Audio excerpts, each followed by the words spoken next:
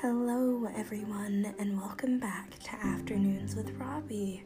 Today's episode is a little different. I'll be giving a scholarly speech today, and my speech will be on abortion, the start of it in the United States, the progression of it, and where it is now. So, when we talk about abortion, we're talking about a procedure that is done to end a pregnancy, and it usually uses medicine or surgery to remove the embryo or fetus and placenta from the uterus, and the procedure is usually done by a licensed healthcare professional. A lot of the times individuals will go to clinics in order to get these abortions done, and one of the most prominent clinics that offers this service is Planned Parenthood. Now, Planned Parenthood has been around since 1916. It began at a birth control clinic in Brownsville, Brooklyn, and since then it has grown into over 600 healthcare centers across the United States, and it's become the nation's leading provider and advocate for high quality and affordable healthcare for women, men, and young people. And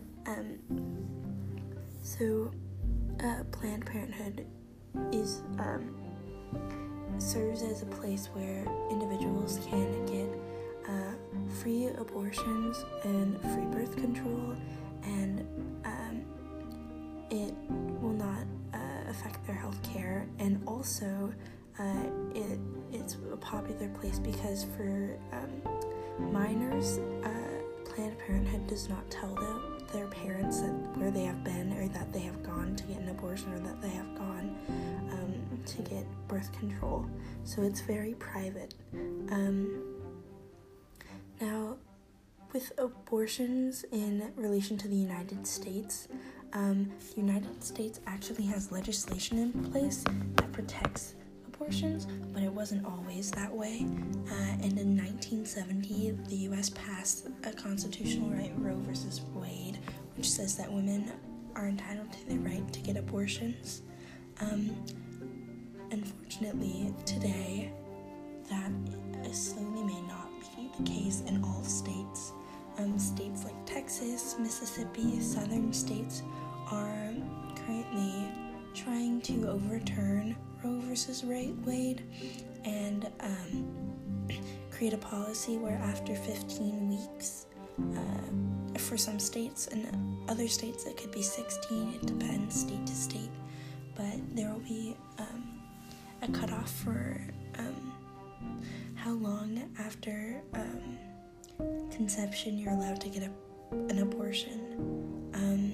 And they're also using this rule where if you know, this is more prominent in Texas, if you know somebody or hear somebody talking about getting an abortion or that they got an abortion, you are allowed to report them and or the doctor who did it, and they will have to face repercussions.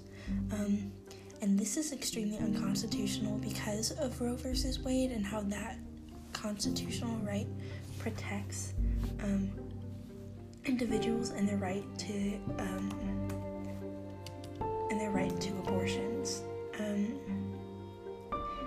Just to elaborate on it,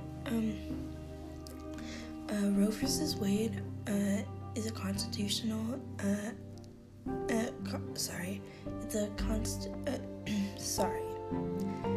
It's the constitutional protection of a woman's liberty to choose and have an abortion without excessive government restriction.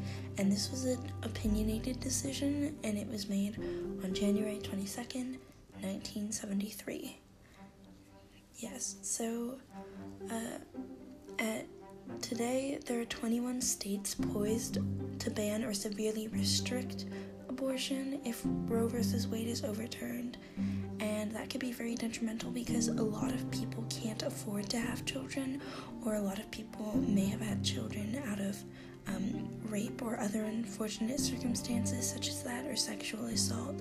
And so a lot of people, if they aren't able to get safe, free abortions at clinics like Planned Parenthood, then that could up a lot of dangerous abortions, some that aren't unsafe, that can not only harm the child but can also really harm the mother or the parent who has that child. And yes, so that was my scholarly speech. Thank you so much for listening, and I will see you all in the next episode. Bye-bye.